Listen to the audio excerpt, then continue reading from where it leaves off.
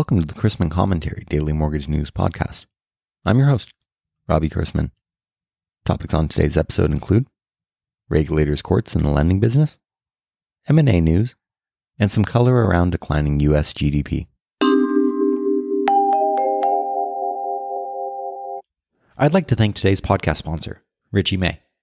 Richey May is a recognized leader in providing specialized advisory, audit, tax, technology, and other services in the mortgage industry and in banking.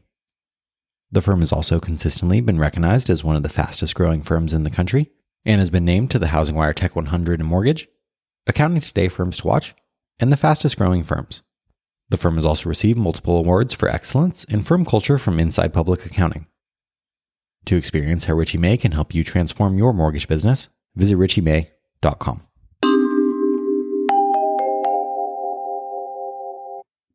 Utah's Michael Pickard thought he was allowed to take a nap at work. He fell asleep and was fired a week later. The Labor Commission ultimately sided with Pickard, finding his dismissal to be either discriminatory or retaliatory, and now a Utah State Appeals Court has agreed. Regulators, courts, and the lending business all go hand in hand. The pricing margins that lenders and banks have help ensure that compliance departments function, buybacks can be handled, and legal matters dealt with. For example, the Office of the Comptroller of Currency entered into a consent order with Anchorage Digital Bank, which requires Anchorage to create a compliance committee and take steps to remediate alleged shortcomings with respect to the implementation and effectiveness of Anchorage Bank Security Act and Anti-Money Laundering, or BSA/AML, program.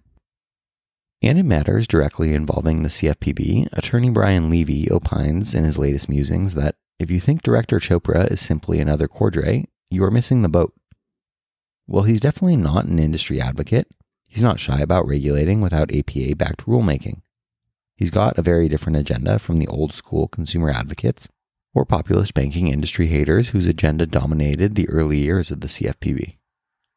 Chopra has also shown that he is willing to go his own way by not playing well in the sandbox with other regulators.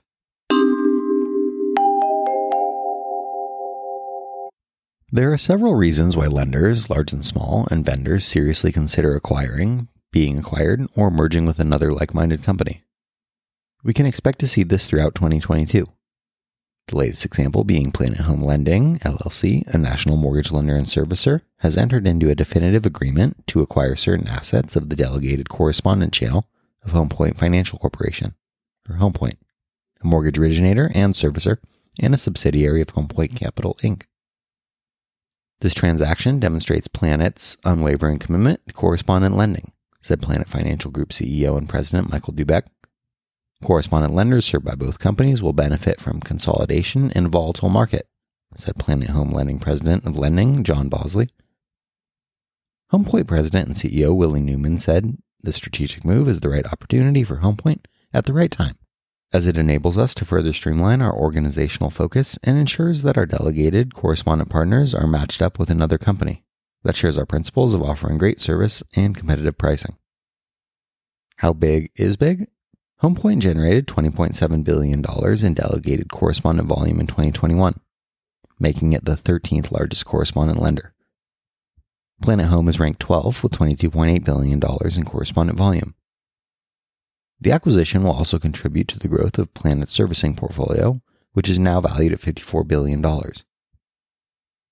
Planet will combine the best practices of both entities to create a streamlined customer experience delivered via Planet's core seller platform. The deal is expected to close in the second quarter of 2022, subject to customary closing conditions. McGuire Woods, LLP, acted as legal advisor to Planet Home Lending, and Jones Day acted as legal advisor to HomePoint. Stratmore Group acted as the investment banking advisor to HomePoint. The main headline yesterday outside of Wall Street earnings was U.S. GDP contracting by an annual rate of 1.4% in the first quarter of this year when it was expected to increase 1.1%. The U.S. economy shrank for the first time since the first half of 2020, following a robust 6.9% growth rate in the fourth quarter of 2021. A ballooning trade deficit and slower inventory accumulation against a backdrop of inflation, rate hikes, and a fragile global economy is expected to further constrain activity as the year goes on. Private demand of GDP grew by a strong 3.7%, well above the growth potential of the economy.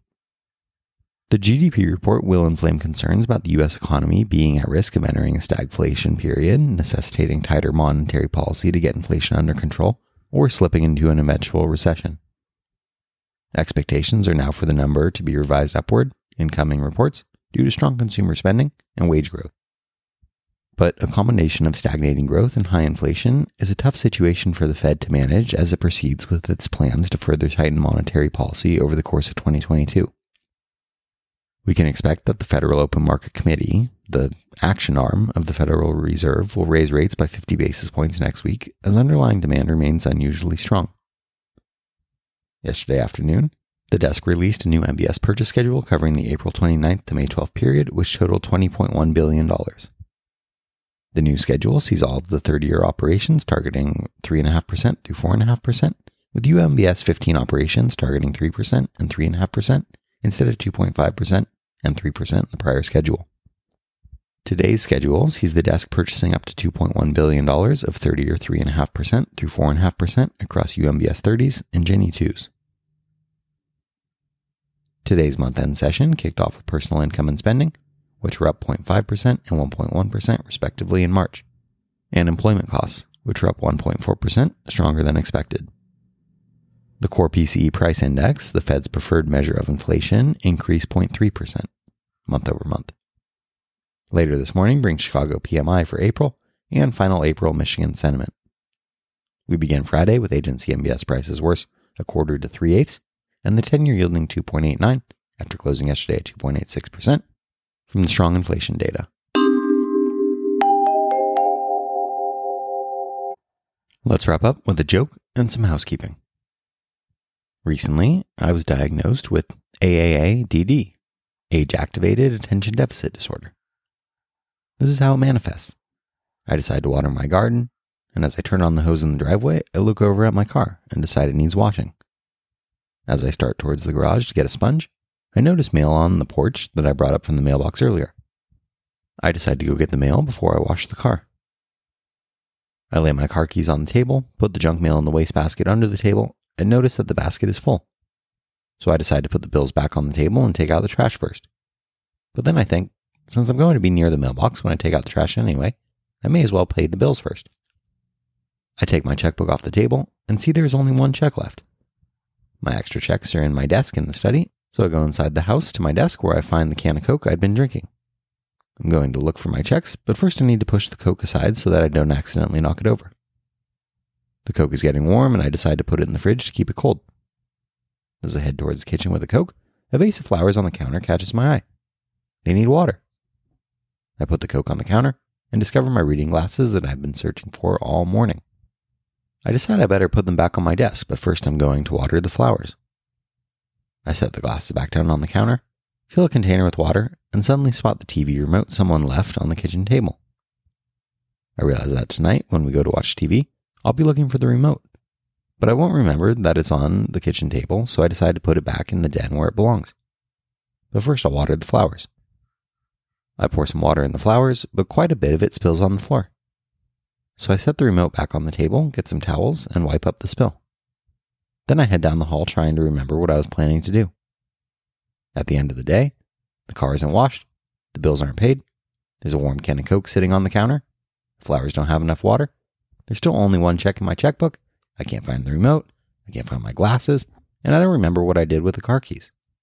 Then, when I try to figure out why nothing got done today, I'm really baffled because I know I was busy all darn day. And I'm really tired. I realize this is a serious problem, and I'll try to get some help for it. But first I'll check my email.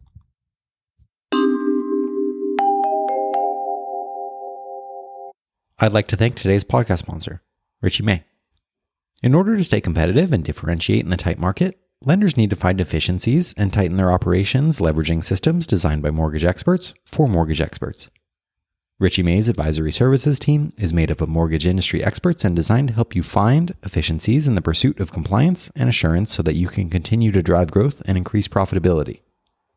Visit richiemay.com/advisory to learn more about how you can differentiate your business or to set up a meeting with one of Richie May's experts.